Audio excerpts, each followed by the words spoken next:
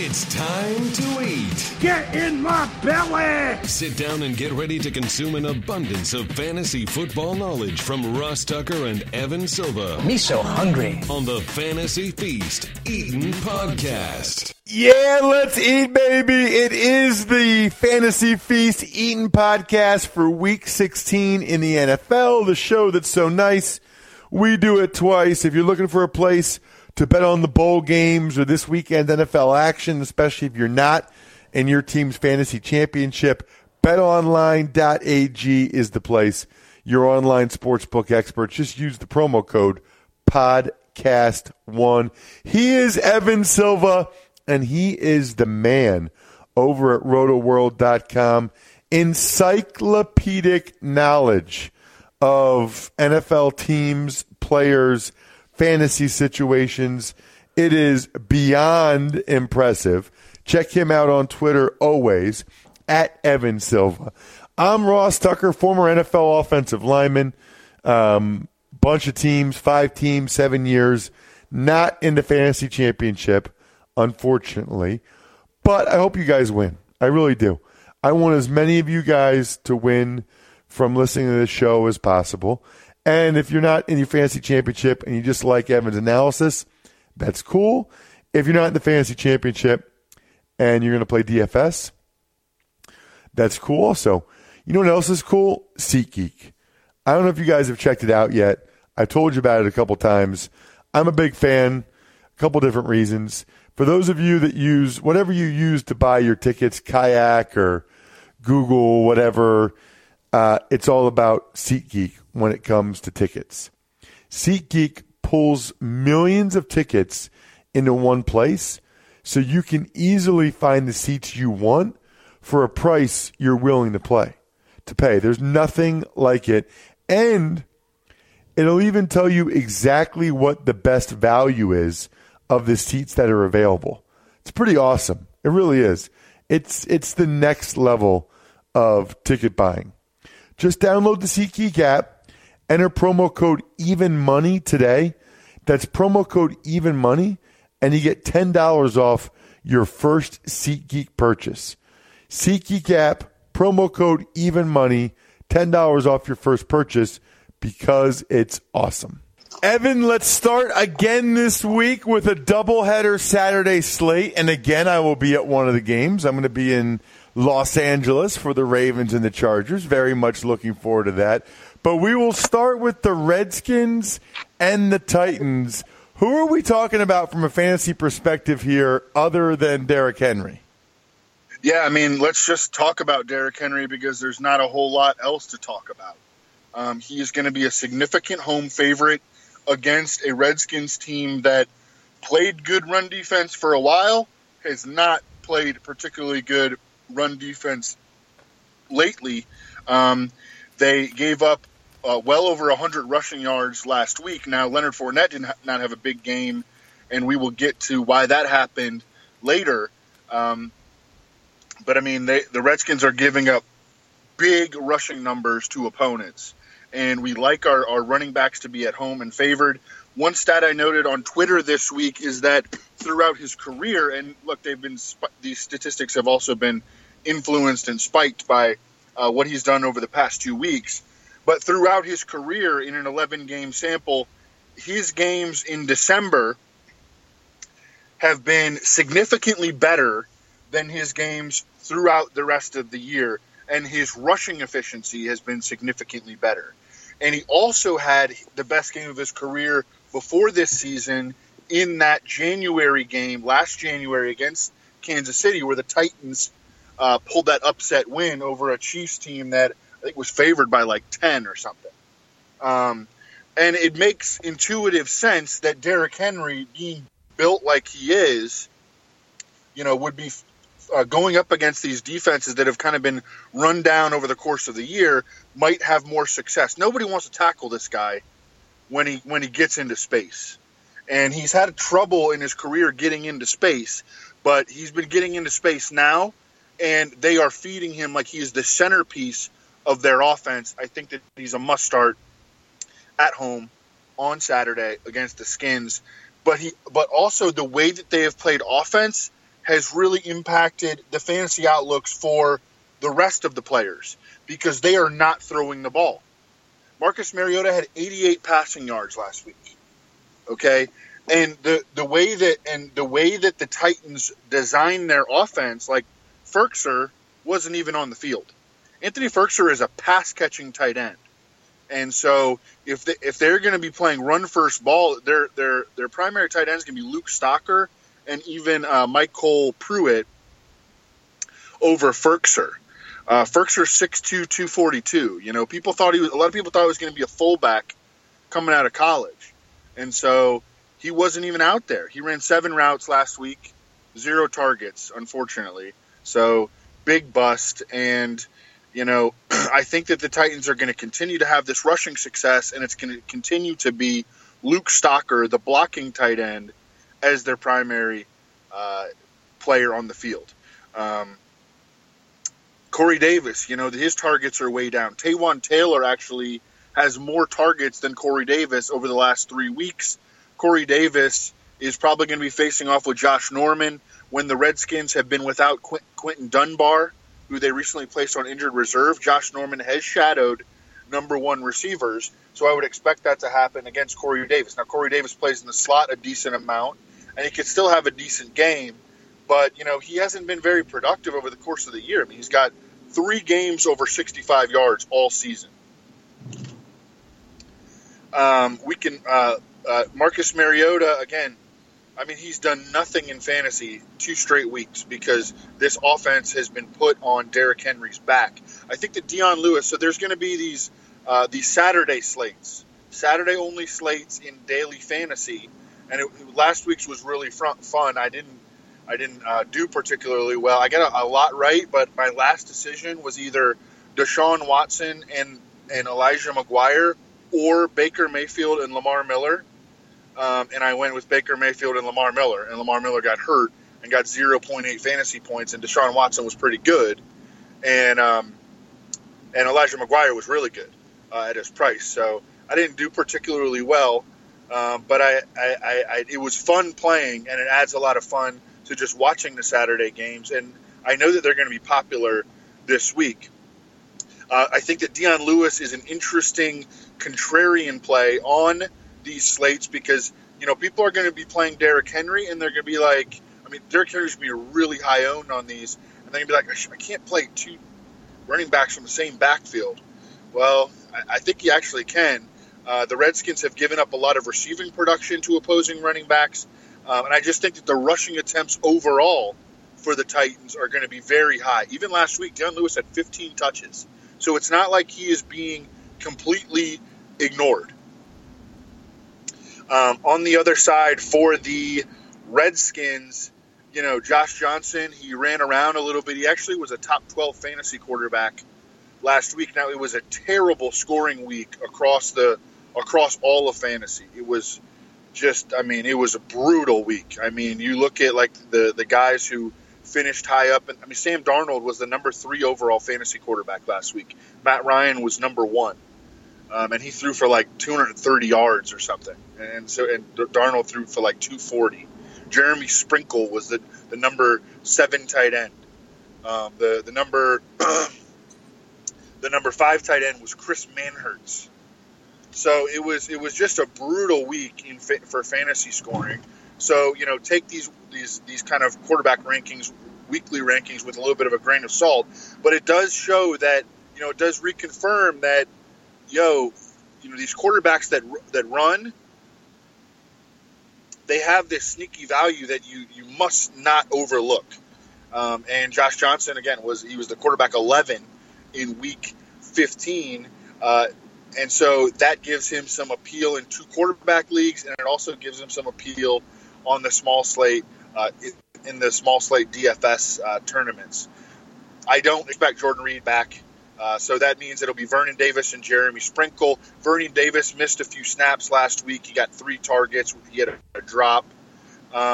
Jeremy Sprinkle also got 3 targets. He scored a touchdown.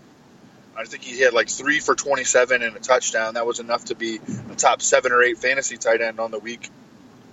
Still think Vernon Davis is the best play, but the Titans have been great against tight ends. Kevin Byard, their all-pro free safety, often matches up with the tight end in man coverage.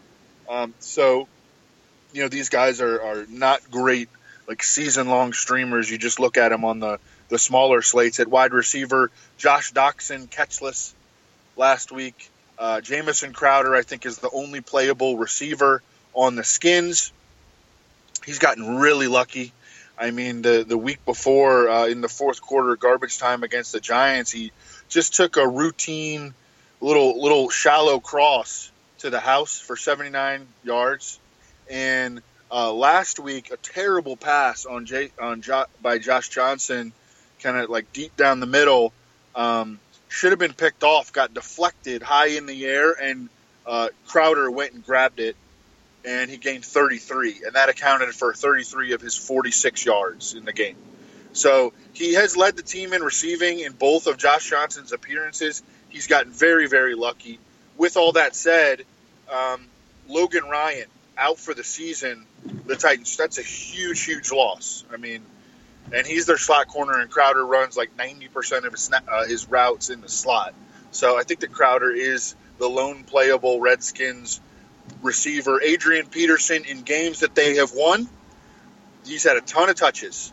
And I know that this is a correlation causation issue, absolutely, but for him, it is skewed like dramatically. Last week, they win the game. He has 21 touches. When they've lost games, he's been at like 10 touches, and he's averaged over 22 touches per game when they have won the game. I don't think they're going to win the game this week. Titans have been better in run defense recently, haven't given up anything in terms of receiving production to opposing RBs. Chris Thompson, 6, and 5 are his touch counts over the last 4 weeks. We can move on to the next one. Next one is where I will be, Evan. I'm fired up for it. Phillip Rivers and the Chargers against Lamar Jackson and the Ravens. Cannot imagine a more differing styles between two starting quarterbacks in a game. What do you got for me on this game I'm prepping for? Yeah, unfortunately, I haven't looked at this yet because there are so many injury issues. Keenan Allen was out of practice. Austin Eckler was out of practice. It definitely looks like Melvin Gordon is going to play. And I know it's a bad matchup and you're probably worried about his health. I think that at worst you consider him an RB2 play in fantasy. I think that Lamar Jackson, you can stick with him. He was again, actually last week was his highest finish. And again, it was only like a 17 or 18 point game in fantasy, but he was the quarterback 9 last week. So he's been the quarterback 13 through the quarterback 9 in 5 straight starts. Very high floor. The Chargers' interior defense, I think, can be exploited. And we saw, Darrell Williams and Damian Williams kind of take advantage of that a little bit. A lot in the passing game, too. They've lost a lot of athleticism at linebacker with Denzel Perryman and Kaiser White on injured reserve. And then up front, they lost Corey Legit, and Brandon Mebane has been dealing with this personal issue for a long time. And those are their starting defensive tackles. I think that there are definitely some advantages that this decidedly run-first Ravens offense can take advantage of. But I think the listeners need to read my column on Thursday, and I'll have more then. I've been waiting for the injury issues to kind of clarify, to really look in depth at this game. We can move on to the 1 p.m. Eastern time games. Right, but at a minimum, hard not to be running with the Gus bus. I know John Harbaugh said it will even itself out in terms of how much Lamar Jackson's running. They honestly, Evan, they almost remind me of like a military academy. And I can't tell you how often it's like 3rd and 3, and either Edwards or Lamar Jackson falls forward for 4 yards. It's like uncanny. Yeah. It's like every 3rd down is 3rd and short, and they somehow get a yard more than the first down. It's unbelievable, and even on 4th downs at times, it really reminds me of like watching Army Navy, and Navy right? playing. Yeah. Let's get to the first 1 o'clock game. And it's hard to stop, man. I mean, it's no one's stopping it. No one has stopped it yet. It's pretty awesome. Very, very hard to stop because their O-line's playing well. Jackson's reading things well. They do a lot of different things in the backfield, the run game that people aren't used to, and you no longer have the man advantage. I mean, you don't have that extra advantage that you typically try to have, and he throws it enough and well enough that you can't just totally sell out either. Now you had 18 carries again. I don't think it's a sustainable long-term plan for the Ravens franchise, but I do think it's sustainable. They're going to do it for the rest of this year. And when Harbaugh says that his running will even itself out, I think what he means is as we have a whole offseason with him and he gets better throwing, instead of 18 carries next year, it'll be 8. That's kind of how I look at it. He did do a good job of getting out of bounds a couple times. I saw him slide once or twice. He's still taking too many shots, and there's just no way you could do a whole season with it. But it's working for right now. 1 o'clock games, Evan. Giants, who just got shut out, although the weather was really crappy, in a dome this time against the Colts and that O-line and that defense. Whether Odell plays is huge to this game because I think that if he does not play, I would be worried about the game playing out similarly to last week where the Colts leaned on their running game and there was no reason to turn away from it. And Pat Thorman of Pro Football Focus had a great statistic before last week's game, and I was not in on Marlon Mack. I mean, he's been losing some playing time to Nyheim Hines before that. He really hadn't been good in a number of weeks. He hasn't caught passes all year. Has not had more than 2 receptions in a game all season. And they were without their starting guard, Mark Glowinski, who's been a really good run blocker for them. But Pat Thorman noted that Ryan Kelly, when he has been in the lineup, their center, they had averaged 4.9 yards per carry, and when he was out, they averaged 3.4 yards per carry, the Colts running backs. And, he comes back last week after a 3-week absence, and they dominated against Dallas, which has one of the best run defenses in football. And that was with Sean Lee back, too. So that was one of the most surprising developments of Week 15. And, with that said, this is a much easier matchup. The the Colts are at home. The game sets up really well. If the Giants can't score points, and Odell Beckham makes a big difference for them, and I know that, against that dead Redskins team, they did have the big number in Week 14. But, over the course of all the games that Odell has missed in his career, and he missed 12 last season, so it's a decent sample size, their scoring plummets when he's not on the field. And the play of Eli plummets when Odell Beckham is not on the field. And Sterling Shepard has played outside receiver when Odell Beckham has not been on the field, and he has not been winning. Sterling Shepard he's a slot receiver. He's like a healthy Randall Cobb. And you don't line up Randall Cobb just as you don't line up Sterling Shepard outside in an optimal scenario. So Odell Beckham, he influences so many factors in this game, and we don't know anything about whether he's going to play. It seemed like he wasn't even close last week. He didn't practice, and so we have to know that. And I think that like Eric Ebron's outlook hinges on Odell Beckham. You need the Giants to be scoring points in this game in order for Eric Ebron to not just take a game off, which is what he did last week. He didn't have to do anything. He had 3 targets, he had 1 catch, he did have a drop, and he had 2 drops the week before, so that started to recur again. But that it doesn't really matter. Like when he's getting these games where he's having like 9 to 15 targets, which he was getting there for a while, but those were in games that the other team was competitive, and maybe it might be it might be a shootout. And I think this game could be high scoring if they have Odell Beckham. Another thing, like Saquon Barkley, like the Titans were able to take him away last week without Odell Beckham on the field. So much comes down to Odell Beckham's availability, and we're going to find that out probably like maybe on Friday or maybe even before the game. We can move on to the next one. Jags, Dolphins, Florida matchup, Sunday, 1:00. So the Dolphins have been extremely run-heavy this season, and I don't think that they are going to stray from that even after losing Frank Gore.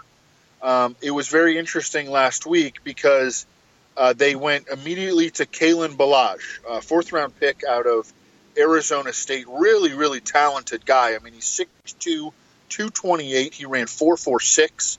One of the best athletes pound for, and he's big in this year's running back class. He was a disappointment at Arizona State. He never averaged more than 14 touches per game in a college season, not because he was injured, because he was just a committee back throughout his career there.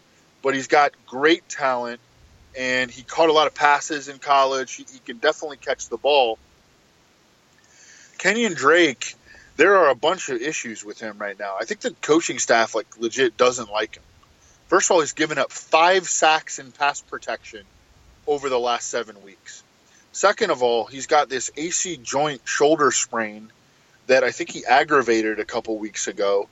And the commentator crew during last week's game mentioned that Adam Gase had told them that he also has an ankle injury. And then Adam Gase was asked about it after the game, and he said, no, I never told them that.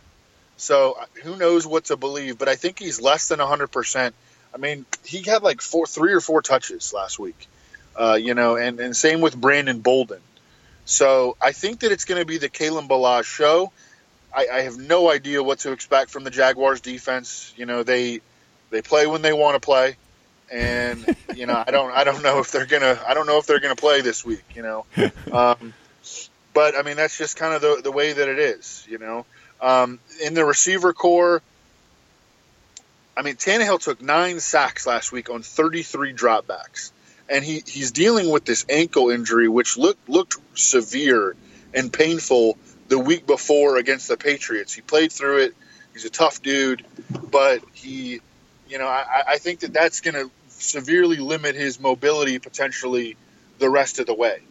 I mean, he's definitely not running anymore. He has not been running, and it could impact the way that he is able to, evade pass rush. Absolutely. So I'm not looking at him. Not looking at really anybody in the pass catcher core. You can make a case for Kenny Stills. Because he has 5 touchdowns in Tannehill's 9 starts this year. Of course, he's got big playability, but he's also a guy that could get covered the whole game by Jalen Ramsey. On the other side, Cody Kessler has been awful. I mean, I'm guessing that, clearly Blake Bortles is a better option than Cody Kessler, I think. And I know that Blake Bortles is not a good option. Period, but my guess is that they're just not going to play him in case he gets hurt because they're going to try to cut him after the season. I'm not sure, but there have been no indications yet that they're going to think about going back to Blake Bortles. Actually, if Blake Bortles played, I think he'd be kind of an interesting 2-quarterback league play / maybe even in DFS. But no indication so far that he's going to play. Just killing all the receivers. I mean, he threw for 57 yards last week. He ran for 68. He led the team in rushing, and he threw for 57 yards. Can't use Moncrief, obviously. D.D. Westbrook is like the only dude who's still trying hard on the Jags. He returned a punt, 74 yards for a touchdown last week. He's awesome. I think that he's the only playable member of the receiver core. The situation with Fournette was very strange last week. He did not have, a big first half, but he did have 13 touches at the half. And as a guy that, I liked him as a fantasy play a lot last week. And I was watching that game live, and I'm like, I think he's going to be fine probably in the second half. But he didn't touch the ball the entire third quarter. I'm like, what is going on here? Is he hurt? At one point they showed him he was like, the offense was on the field, and he was like all the way down the sideline, like with his helmet off. And I was like, is he hurt? And he was like talking to people, and he had one more touch. He had one touch in the fourth quarter. He ran for 25 yards, and then he came out after that game, and he never went back in. So he finished with 14 touches after having 13 at the half and having a big play in the second half. And this was not a blowout. This was a one-score game, like, for the entire time against the Redskins. Now he shows up on the injury report with a foot injury. We know he's battled foot injuries for, for multiple years at this point. And I don't know, like, we're going to have to just wait and see the rest of the week. I wouldn't want to use Carlos Hyde. He's been real bad. And the Dolphins still have something to play for. The Jags don't have anything to play for. And they could just completely not show up again. That's why you kind of like Kalen Ballage, as he's risky as a flex play, but that's why you kind of like him, because, we could get another situation where the Jags just don't show up at all, and the Dolphins, as a team with something to play for, they opened up some big holes, especially on that 75-yard touchdown run by Ballage. The holes don't get a whole lot bigger than that. And Ballage had the speed, just outran everyone. Again, he ran 4.46 coming out of Arizona State. We can move on to the next one. Hey, how about a couple of disappointing NFC South teams, Evan? The Falcons and the Panthers.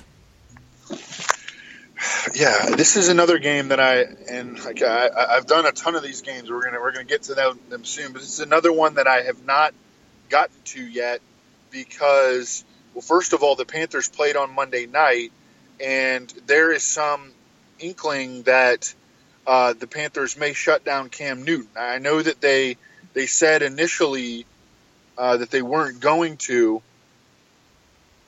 but there's been a report since that Rivera could change his mind, or, their new owner could step in, or their GM, Hurney, could step in and say, Hurney was the guy who drafted him. He could step in and say, we shouldn't play Cam anymore. Some of those throws last week, he is not right. He is not right.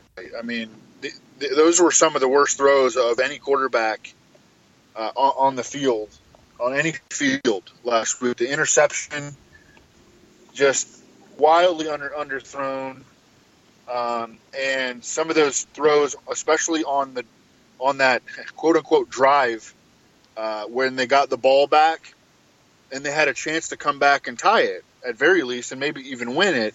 And Cam could not even complete a pass, and the passes were nowhere near his receivers. He really shouldn't be out there, I don't think. And they may very well shut him down. And then you get Taylor Heineke, and that changes the complexion of the game entirely. The really interesting guy on the Falcons is going to be Tevin Coleman. And you want – actually, Cam is so bad right now that I'm not even sure it matters. I think that the Panthers are just going to struggle to score points, period. I think that you want Cam out there, certainly, if you are trying to start Christian McCaffrey, which you're starting anyways – in season long, of course, but you would prefer at least to have Cam's running threat over Taylor Heineke. I think that at this point, the receiver core, the tight end core, they're really tough sells. I know that Ian Thomas had the big 9-catch game a couple of weeks ago, and Moore and Samuel have big playability, but wow, it's just like Cam can't throw the rock right now. With the Falcons, this is going to be a really interesting last couple of games for Tevin Coleman. He is in his contract year. He just set his career high in rushing against Arizona, ripped off some monster runs, actually had another long touchdown called back. Would have gone for 44 yards for a score, but Russell Gage, their rookie receiver, got called for an illegal block in the back. So it could have been even bigger. Ito Smith is on IR. Devontae Freeman is not coming back. The Falcons officially announced that. And the number 2 back now is Brian Hill. The Falcons took him in the 5th round a couple of years ago. He hasn't been impressive at all. Hasn't been impressive in the preseason. I've watched a ton of him in the preseason. He's just kind of like a big body. And, he's going to mix in for a little bit, but he's not going to work out, I don't think.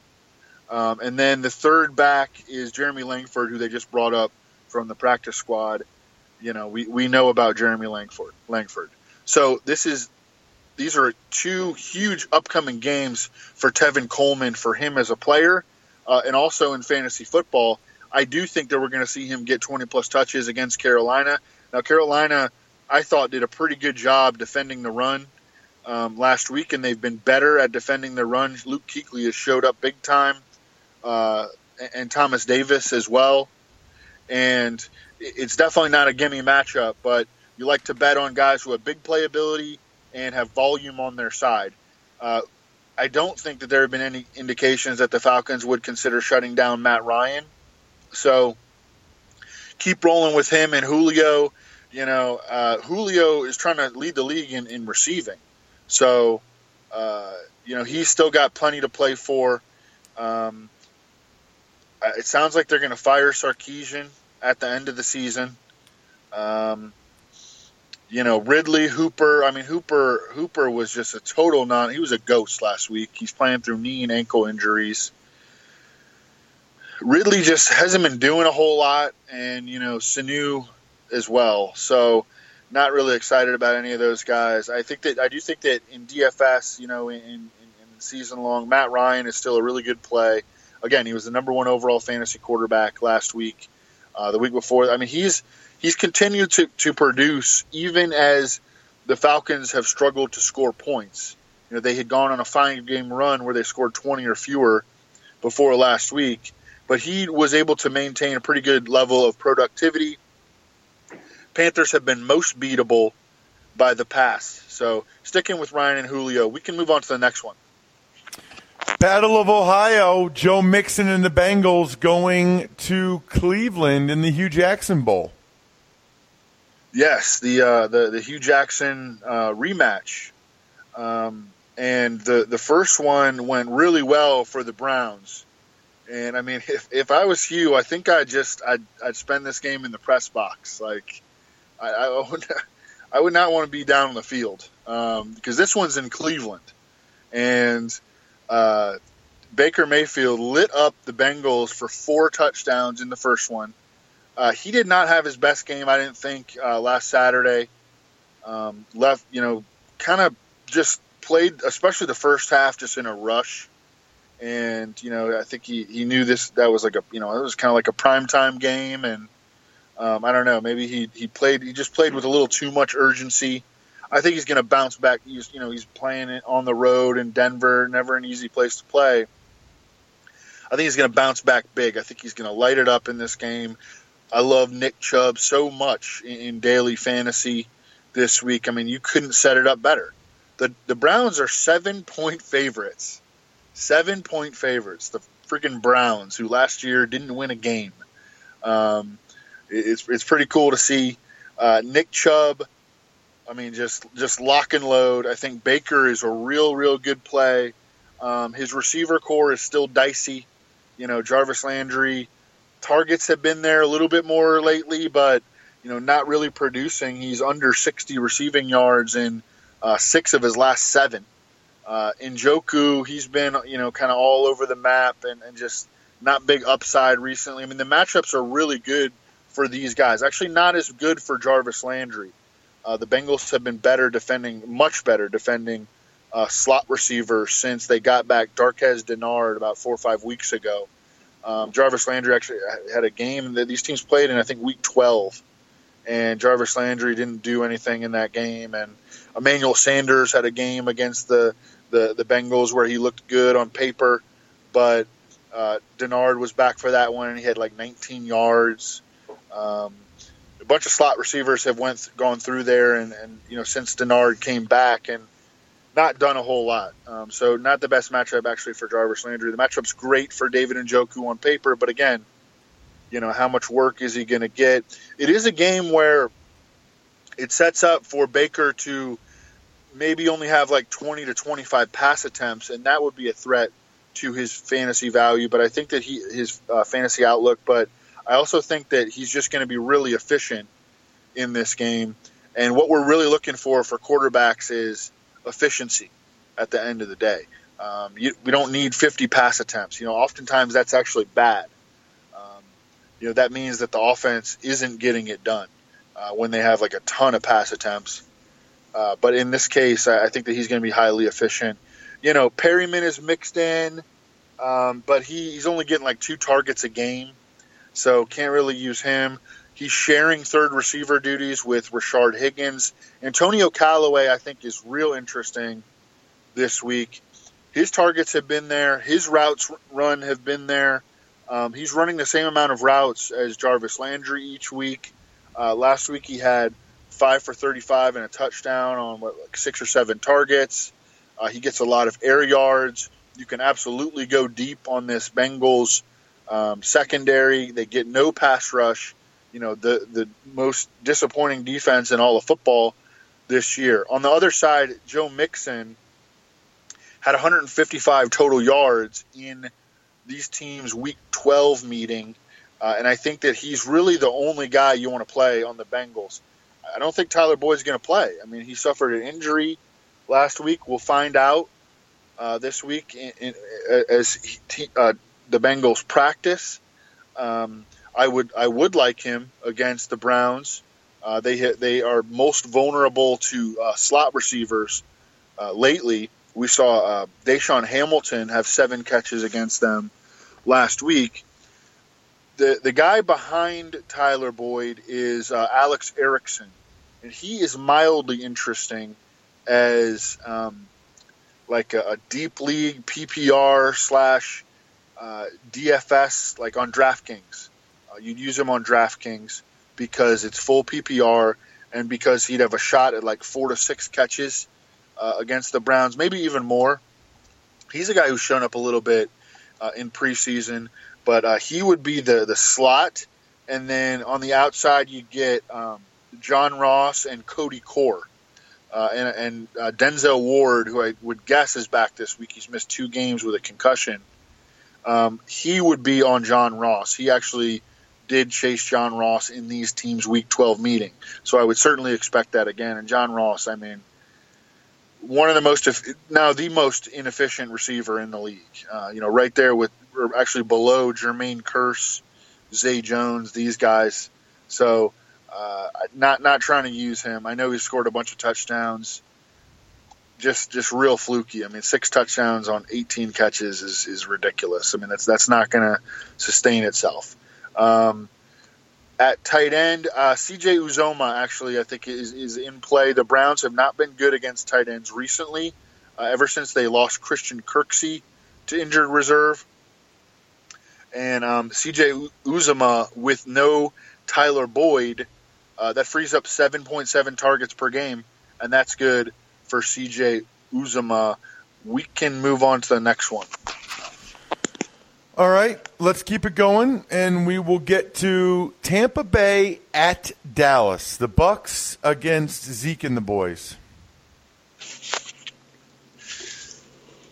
Major bounce-back spot for Dallas, who have been great at home this year. They have major home-road splits this season, and that carries over to Dak, and that carries over to Amari. You can read my Thursday column. I lay out all the stats, but I mean it's just a huge disparity in how they have produced at home versus away. Last week, of course, was away. They got shut out. Coming back home to Jerry World, Dak has a 13-3 touchdown to interception ratio at home, 4-5 touchdown to interception ratio on the road. It's like 2 or 3 more yards per pass attempt. Amari Cooper, his big games as a Cowboy have come at Jerry World. And this Bucs defense has been a lot better recently. They have not been good on the road defensively, and they also have become a man coverage team.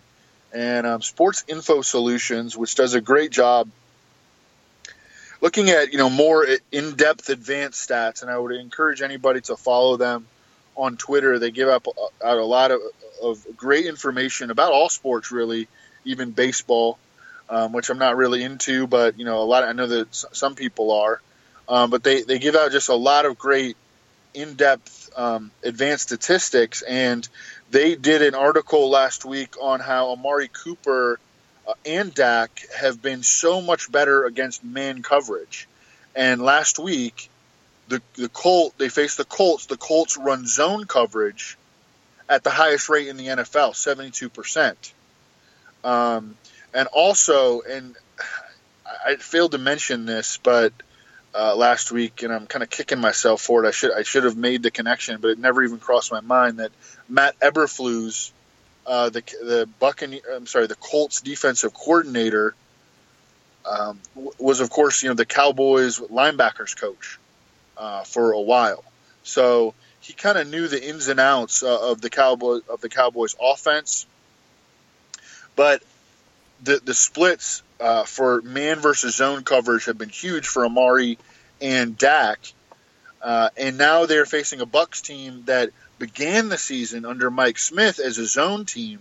They've become a man coverage team under new defensive coordinator Mark Duffner. So theoretically, that bodes very, very well in combination with the home splits for Dak Prescott and Amari Cooper in a prime bounce back spot. That we are assuming that Mark Duffner doesn't take the smart approach, though, and my guess is that the smart approach here would be to go back to playing more zone, because you think about like Dak Prescott's skill set. He's a see it, throw it passer. He's not an anticipatory passer, and that's going to work better when guys are getting open against man coverage as opposed to throwing into zones. So if I was Mark Duffner, we go back to playing zone coverage this week, but that doesn't always happen. It usually doesn't happen. And so I'm expecting them to play man, and I'm expecting Amari and Dak to bounce back big time. Love them as a stack in daily fantasy. Blake Jarwin has been much more involved this week. I thought it was a fluke in week 14. It was not. Because in week 15 he had 7 targets, he had 4 catches for 45. That's a good week at the tight end position these days in fantasy, and it puts Blake Jarwin on the radar as a streamer. Keep an eye out for Jeff Swaim. If he returns from his, I believe, elbow injury, then we're not looking at Blake Jarwin anymore. But right now he's running a lot of routes. He's their theoretical pass catching tight end, and he's got 7 targets in back-to-back weeks. That squarely, firmly puts him on the radar as a streamer option. Michael Gallup is number 5 this week in Josh Hermsmeyer's air yards model. You can look at him as like a dart throw. He has been getting opportunity in terms of air yards, just doing nothing with it. He's got 2 games above 55 yards all year. He's got 1 touchdown all year. And but again, he's out there a lot, and this game has some high scoring potential. It's been bet up. The total on the game has gone up since open. So he's a little bit of a sleeper. Not looking at Cole Beasley. On the other side, the risk for Tampa Bay. Zeke is my number 1 fantasy running back play by the week. The Buccaneers have been better on defense, but not better against the run. Of course, got creamed by the run. Gus Edwards, Dixon, Lamar Jackson. I mean, just had a field day running against them last week, and that carries over several weeks since Mark Duffner. See, what Mike Smith did is he emphasized stopping the run. And Mark Duffner has not as much emphasized stopping the run. He's been more stopping the pass, and it has worked out for them from a scoring limitation standpoint. But also, in combination with injuries at linebacker, they're not a good run defense anymore, and that plays directly into Ezekiel Elliott's hands. They also have given up big numbers in the passing game to running backs, and Zeke Elliott at this point is catching like 6-7 balls every week, which is sweet. On the Buccaneers side, you're concerned. I mean, you're definitely, you respect the Cowboys defense, but your major concern is that the Bucs are not going to be able to stop Zeke Elliott, and they get no play volume, because this is exactly what happened last week. What happened was, so the Buccaneers, they were leading the NFL in offensive snaps per game at 67 entering last week. They ran 47 plays last week against Baltimore because they didn't have the ball. So no one was good on fantasy except for freaking Peyton Barber out of nowhere. 19 carries for 85 yards and a touchdown against the Ravens. But no one was really good in fantasy. Mike Evans wound up being okay. He did go over 100 yards. He got one catch for 65 in the first quarter, and then really didn't do a whole lot the rest of the way. Chris Godwin had 0 catches, and over his last 2 games now has 13 yards on 13 targets. And Deshaun Jackson may come back to steal playing time from him. They've lost a lot of talent, due to injury. Deshaun Jackson and O.J. Howard, those guys are difference makers. And, I wouldn't be looking to play Jameis this week. I think that the Cowboys defense is very much in play. We may see Jameis wasn't bad in terms of turnovers last week, but we may see him start to play with, play with a little bit more urgency and play a little faster because he's, losing patience. And, we could see him throw some picks, take some sacks this week. So I think that the Cowboys defense, they rush the passer really well. They're a good play. Cameron Brate, always just a touchdown or bust guy. He's been held under 40 yards in every game this year. So you need him to score a touchdown for him to pay off as a fantasy play. I'm not buying into Peyton Barber running on the Cowboys. I know that the Cowboys got ran on last week, and Peyton Barber ran on the Ravens last week, but I think that both of those were just kind of blips, and we're not going to see that happen again. We can move on to the next one. Okay. By the way, just as an aside, Zeke Elliott is a tremendous, tremendous player. Not that you needed to hear me, but just even in that game against the Colts, just watching him, man, he's everything about his game, breaking the tackles. He is a special, special player. What about the Vikings against the Lions, Evan? Curious to get your thoughts on the Vikings under Mr. Stefanski.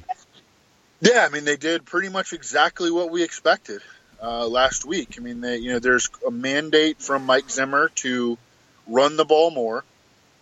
That was the perfect opportunity to do it. They were big home favorites. They're facing a bad Dolphins run defense, and they were able to execute. And they got Latavius Murray even involved, and they got Dalvin Cook 20 touches, and he ripped big plays. He looked great. Are they going to be able to sustain that? Before the Lions placed Deshaun Hand on injured reserve, I was thinking probably not, because the Lions have been much better against the run since trading for Damon Harrison. But over the last 2 weeks, they placed Ezekiel Ansah and Deshaun Hand on injured reserve. And Deshaun Hand, 4th-round pick out of Alabama, had earned a starting job. And he's one of the highest-graded interior defenders at Pro Football Focus in run defense. And Ezekiel Ansah, I think, is very much perceived as a disappointment, but he's one of the better players on the Lions defense. And so losing those guys in back-to-back weeks, I think that Dalvin Cook potentially could have rushing success against the Lions. The tweaks that Stefanski made that stood out to me was, first of all, a lot more 12 personnel and even some 13 personnel with 2 and 3 tight ends, and much less 11. So what you're doing is you're pulling Laquan Treadwell off the field, which, I mean, when Laquan Treadwell's out there, you're playing with 10 men. So that's not a bad idea. And they put in Tyler Conklin, fifth-round rookie out of Central Michigan, played basketball at D1AA, and is a really good athlete, 71st percentile SPARQ. He profiles very similar to like an Austin Hooper type of player, but I think he's more athletic than Austin Hooper, just from watching him move around. I think he moves better than Austin Hooper. And he only ran 6 pass routes last week, but he had 2 catches on 3 targets for 53 yards. So he made 2 big plays. One of them was in the first quarter, and one was in the third quarter. And, I mean, we're not looking at him really in fantasy, although I think he's an absolute must pick up in deeper dynasty leagues. I'm trying to get him in my deeper dynasty leagues last week. Of course, I tweeted about him, so people are probably going to be picking him up ahead of me. But I would definitely grab him in those settings. He also pulled snaps away from Kyle Rudolph. Kyle Rudolph ran only 18 routes. He had his fewest routes and snaps of the season last week against the Dolphins. His routes were down simply because the Vikings didn't throw as much, but his snaps were down too. And so, not looking to use Kyle Rudolph against the Lions this week with his playing time down. They also use more David Morgan. He's like strictly a blocking tight end. But that's how they changed, to become more of a run-first offense. Aldrick Robinson did come in. He ran 7 routes in the game. He catches a 40-yard touchdown pass. Kirk Cousins has always had a connection with him, but he just doesn't play enough, for fantasy usefulness. As their pass volume came way down, I think it was 21 attempts, season low for Kirk Cousins, and he did not help himself because he's like starting to play a little rattled late in the season. I feel like playing with less confidence, and he throws a pick 6 last week, just telegraphed it, trying to get it to Diggs on like a screen, and Minka Fitzpatrick just read it the whole way, 50 yards, touchdown. And, so that's not going to help Kirk Cousins. He has the most turnovers among all quarterbacks in the NFL this year, 10 interceptions, 7 lost fumbles. I'm a big Kirk guy. I know you are too, Ross, but he's got to play a little bit better than what he's done recently. He was good in fantasy last week, but he's got to stop turning the ball over, and maybe he'll earn back some trust. But I think that they're going to continue to try to keep his volume down and just be more balanced and run the ball more. And that's fine. I mean, look, that's their team formula, kind of, because their defense is pretty much back to full strength. It got crushed by injuries and off-field stuff early in the year, but it's pretty much back to full strength now. And they have one of the best defenses in the NFL, and they could win this game like 17-0. I think that they'd be fine with that. Because the Lions can't score any points, that's for sure. Stafford, just the offense is just it's pathetic in Detroit, and really one of the most disappointing offenses in the league, because they had reached this sort of like crescendo, and then all of a sudden, like, a couple dudes got hurt and just the bottom fell out on their offense. And I mean, they're averaging like 15 points a game over their last like 6 or 7. I mean, it's really, really bad. And the only guy even worth consideration, and even if Kerryon comes back this week, Kerryon Johnson, I don't think you can use him against the Vikings, after a 4-game layoff. The only guy you can look at is Kenny Golladay, who was awesome last week. He beat Tre'Davious White for 40 and 33-yard catches, and they moved him into the slot. He ran 43% of his routes in the slot. Now, this may have been resulting from Bruce Ellington being out. Bruce Ellington was inactive with a hamstring injury But Kenny Golladay ran a season-high 43% of his routes in the slot. This kept him away from Tre'Davious White at times. He made a couple of catches against linebackers. One I remember was against Lorenzo Alexander. And so, that puts him in more advantageous situations. And he wound up with 146 yards on 8 targets. And he's got 8 or more targets in 5 of his last 6. So what you hope is that the Lions put Golladay in the slot again this week, where they can get him matched up against Mackenzie Alexander, who's a little dude, and keep him away from Xavier Rhodes. I think that he is a risky wide receiver 3 play still. But look, who else is there to throw to right now? I mean, the Lions' second best receiver right now is probably Theo Riddick. But after that, it's like Levine Toilolo. I mean, it's really, really bad in Detroit right now. We can move on to the next one. Agreed. Buffalo is in New England. My boy Robert Foster and the Bills taking on the Pats. Yeah, Robert Foster, man. I mean, he's been a great story. 5-star recruit to Alabama, suffered a real bad injury early in his career, kind of just never got on track, and their quarterback play was putrid at Alabama, which hurt his production in the box score. He goes undrafted.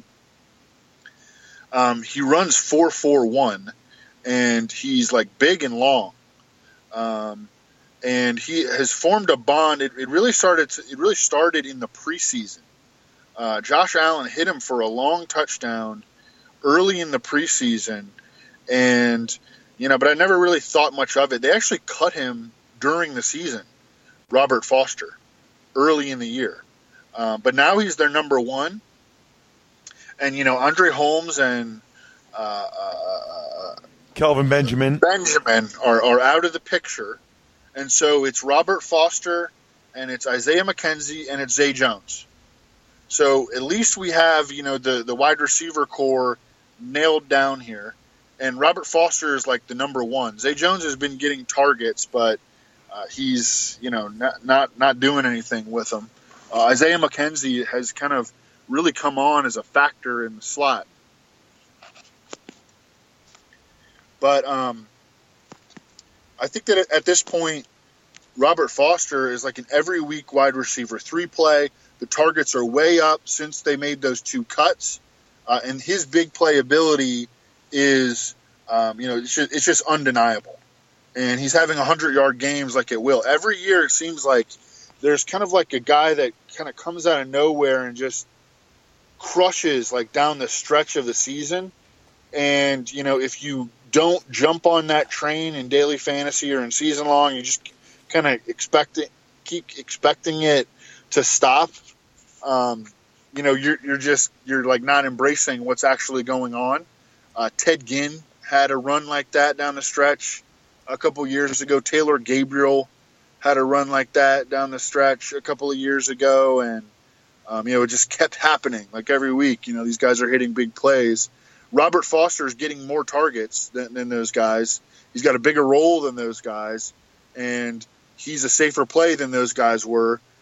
So I would keep riding the train with him against New England. Bill Belichick actually has to come up with a kind of interesting game plan here, because is he going to treat these receivers like he would Juju and Antonio Brown, or Thielen and Diggs? I mean, he's going to have to take this game very seriously, because the Bills have a good defense, and Josh Allen, although I don't think he has control of the ball all the time as a passer, but he can absolutely make big plays with his feet and with his arm. I mean, it seems once or twice per game, he just uncorks this 60, 50-yard bomb. And sometimes when those get caught, those are big time plays. And he can just make it happen in a snap. So are we going to see Stephon Gilmore? I don't know, on Robert Foster, but Stephon Gilmore, he got beat for a touchdown pass by Bryce Butler the other week. So certainly not, impenetrable. I would stick with Robert Foster. Don't trust Zay Jones. Isaiah McKenzie's kind of interesting in the slot. You know who the Patriots might put on Robert Foster is J.C. Jackson. Bigger dude, and kind of like coming out of nowhere to have a great season as an undrafted rookie. But either way, I think you stick with Robert Foster. Don't know who's playing running back for the Bills at this point. Shady McCoy, Ivory, they were both out last week. Marcus Murphy breaks his arm. It could be Keith Ford, who I've never been particularly impressed with in the preseason. Wasn't impressed with last week as he came off the bench. But, the matchup is good. Patriots give up high yards per carry and lots of catches to running backs. So I think that Keith Ford would be in play as a flex option if all those guys are out. Josh Allen, every week fantasy starter. Field Yates of ESPN noted that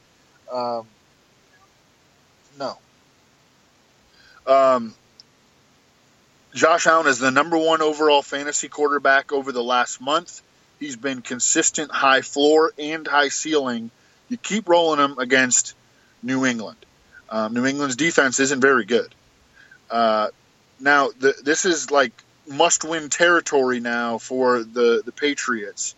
And the Patriots have been bad on the road this year. They have been good at home, though. Tom Brady has big home splits. The whole team does. But this is a good Bills defense, though. So, is it going to be a lower scoring game or is it a get right spot? I'm not really sure. I think that Tom Brady is a not exciting fantasy play this week. Gronk has typically had his big games against Buffalo in Buffalo. He doesn't look very good out there. And, we mentioned it last week, even in the big game against the Dolphins, he didn't look very good. And then last week, the Steelers, they were able to take him away. They got physical with him at the line of scrimmage. They had two guys on him. He blocked a lot in the game, and he may have to block it a lot here too, because the Bills have some pretty good outside pass rushers, particularly Jerry Hughes, he's just lightning quick, and he's going to be a handful for Trent Brown.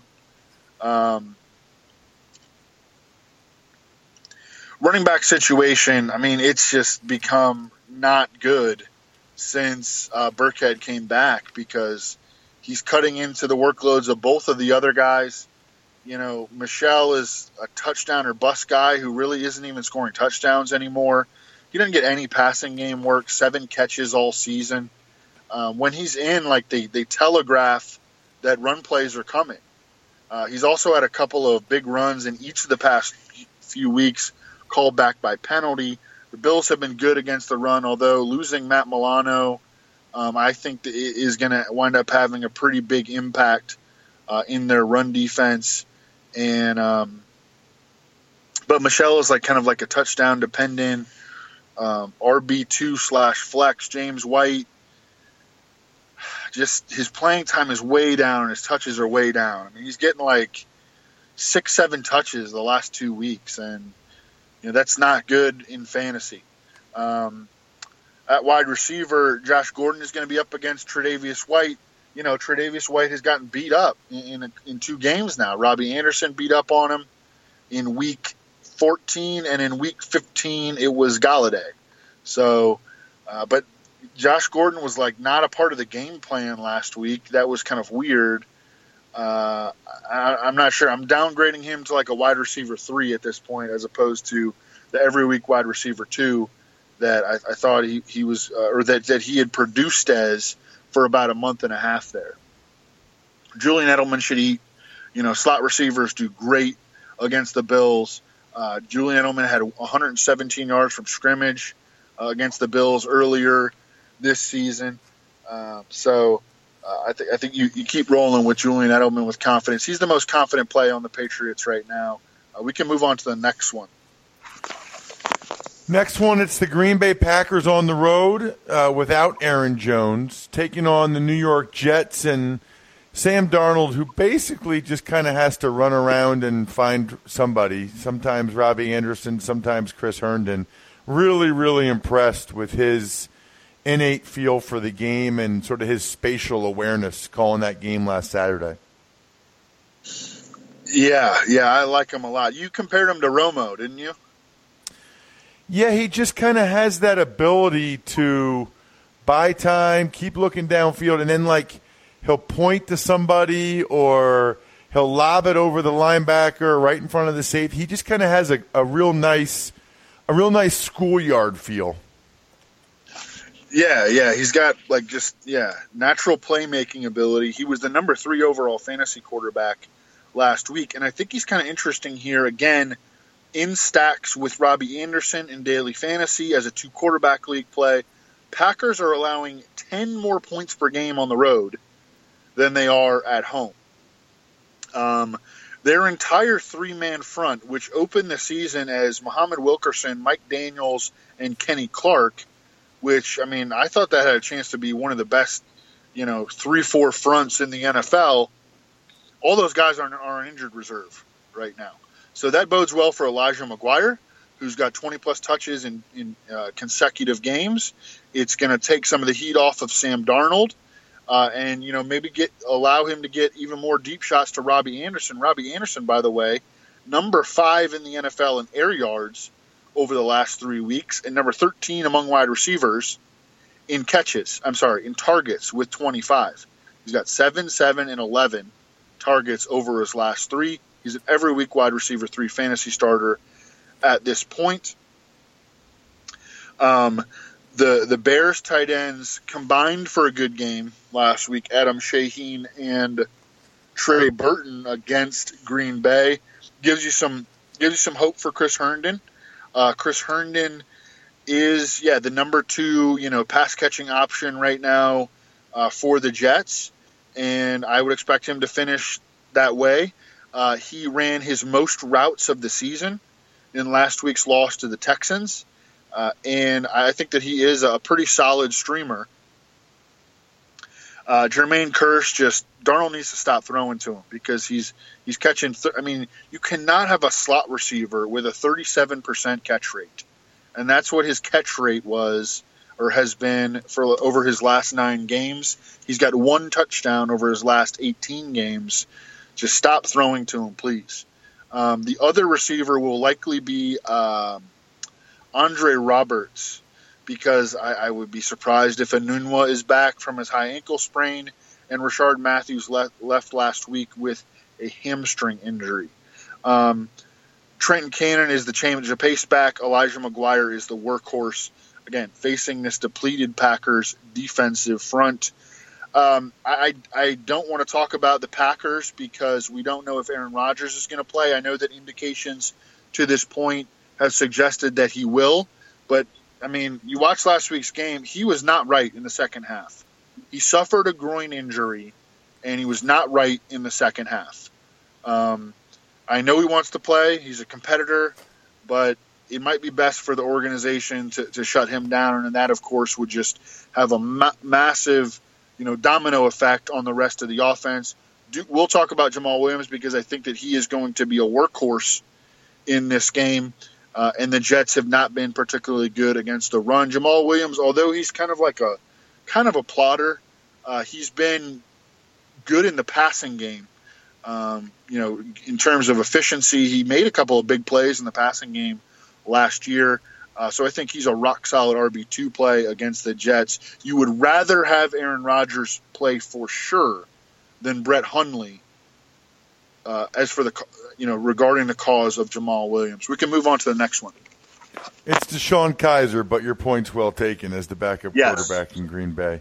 Let's get to another game I'll be at. Texans at the Eagles. 10-4 Texans, which is mainly Deshaun Watson running around throwing the ball to DeAndre Hopkins, especially when Lamar Miller sprained his ankle last week, against Nick Foles and the Eagles. And Foles, I saw you tweeted this, Evan, which was excellent. Foles loves him some Alshon Jeffrey, and Alshon loves him some Foles. Yeah, absolutely. I think that it's kind of like Ertz is Wentz's guy to some extent, and Jeffrey is Foles' guy. And that doesn't mean that Ertz is going to go away, but he hasn't been quite as good with Foles. And, Jeffrey has been much better with Foles, unbelievable with Foles. Targets to Alshon Jeffrey, if you include last year's regular season, last year's playoffs, and, last game, Foles averaging over 11 yards per target when throwing to Alshon Jeffrey. 8.3% of his targets to Alshon have gone for touchdowns. To the rest of the Eagles receiver core, 2.9%. And remember, Alshon did not play in those first two starts of the season against Tampa Bay and Atlanta, and Foles was kind of trash in those games, at least in fantasy he was. So having him back, it makes a big difference. And this Texans secondary is vulnerable most to perimeter receivers and to tight ends. And where are the best two Eagles pass catchers? They're at tight end and they're at perimeter receiver. I kind of love Nick Foles as a DFS tournament play this week. He's super, super cheap. And both of his top pass catchers are set up really well. I think this game could be a shootout. One concern is that, and I was talking to Warren Sharp about this game earlier in the week, he noted that there was maybe some wind in the early week forecast. That's something to keep an eye on, especially because so many of Foles' connections with Alshon are like deep shots, and we don't want the ball to get stuck up in the wind. So that's something to keep in mind. But it's also, we were talking about it on Tuesday, and we're doing this on Wednesday morning. The forecast could easily shift. But I think that Foles, Alshon, Ertz, all in great spots this week, all interesting in DFS, all playable in season long. You probably don't have to stoop down to Foles in season long, but I think he actually is a kind of low-key decent play in season long. If you're, you got Cam Newton or something like that, you got one of these guys, Jared Goff. I would play Foles over Cam Newton and Jared Goff at this point. The Eagles' backfield, they're not going to be able to do anything, I don't think, against the Texans. Texans hold opposing RBs to 3.2 yards per carry. It's a three-man backfield. Josh Adams just be running into brick walls. They started to use Wendell Smallwood more last week, and he did have a good game. But, it wasn't like I'm not super excited about him in this game. He's not getting big-time passing game work, and Darren Sproles is still running the most routes in the backfield and had the most targets. That game, which was an incredible upset. I was definitely in the camp thinking that the Rams were going to bounce back, and was wrong about that. But, I think that they're not going to be able to do that on the ground against the Texans. The Texans have a great, great run defense. Eagles have been playing a lot more 12 personnel over their last two games. Their offense has been better for it, and I expect that to continue. It makes Dallas Goedert a real interesting streamer this week. I play him certainly over Firkser or Lacoste.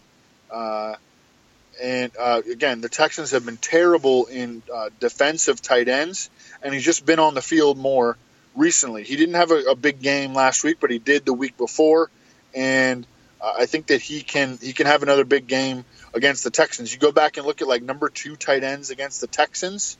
Lacoste had a 44-yard game a couple of weeks back. Firkser had 4 for 52 when Jonnu Smith was still playing. And Lacoste had his when he was behind Hoyerman. Hoyerman had a monster game against the Texans. So guys to keep in mind. Aguilar and Tate, I don't even know what to expect at this point. Aguilar's targets are way down, and Tate's playing time is way down. So not guys that you can really trust. I think this game can be a big-time shootout. And I know the total is not very high right now, but there are a lot of advantages on both sides, and that certainly extends to the Texans. The Eagles have gotten creamed by dual-threat quarterbacks this year. Cam Newton was the quarterback 3 overall against them. Dak Prescott was the quarterback 1 and the quarterback 9 against them. Blake Bortles was the quarterback 12 against them. Marcus Mariota ripped them up out of nowhere in like week 6 or whatever, or week 5, and he was like the quarterback 6 or 7 that week. So that they have clearly struggled with a certain type of quarterback, and Deshaun Watson can run around. He's averaging over 40 rushing yards per game over his last 4. And like no one on the Eagles can cover DeAndre Hopkins. So that makes for a very interesting stack as well. I think that there are just a lot of opportunities on both sides. Demaryius Thomas this week is in the buy low model. He got more targets against the Jets than he had in any game so far in a Broncos uniform. And he's pretty interesting as well if you want to try to stack this game and hope it goes like, it scores like 56 points in the game. I think that's a distinct possibility, weather permitting. And I think that both teams are going to struggle to run the ball. The Texans, their running back is Lamar Miller. He's banged up. They might pull Dante Foreman off of the PUP list. And Alfred Blue just hasn't been getting the job done on the ground. Ignore all the Texans tight ends. It's just a 3-man timeshare. Jordan Akins, Jordan Thomas, Ryan Griffin, Kiki QT, hasn't played a full game since like week 6. Can't use him. DeAndre Carter's kind of interesting. It's actually a revenge game for him. The Eagles cut him. But he had a 50-yard catch against the Jets, and he had a 6-catch game the other week against, I believe it was the Ravens. He's, he is what he is. Adjust accordingly. We can move on to the next one. Evan, you've outdone yourself as always, my friend. Terrific work. I love it almost as much as I love Robinhood. I don't know if you guys have seen this yet, but I know some of you guys, a lot of you are younger, you're starting to get money. Robinhood is an investing app that lets you buy and sell stocks, ETFs, options, cryptos, all commission-free. It's a non-intimidating way for newcomers to invest for the first time with true confidence. Simple, intuitive. It is awesome. I'm sure you guys know a lot of those other brokerage houses. They charge $10 per trade. They don't charge commission. The trade stocks keep all of your profits. Robinhood's giving listeners a free stock like Apple, Ford, or Sprint to help build your portfolio. Sign up at fantasyfeast.robinhood.com. That's fantasyfeast.robinhood.com. Now that you have all of this money that Evan helped you win by winning your fantasy league, go ahead and invest it. fantasyfeast.robinhood.com. Speaking of dot, that'll do it. Putting a dot on the I of this podcast. Evan, terrific job. Like I said earlier, let's finish this bad boy up. We'll start recording part 2 for the late games, Sunday nighter, ASAP, because that's how we roll here on the Fantasy Feast Eaton Podcast. Thanks for listening to the Fantasy Feast Podcast. Make sure to also subscribe to the Ross Tucker Football Podcast, Even Money, and the College Draft Podcast, all available on iTunes at rosstucker.com or wherever podcasts can be found.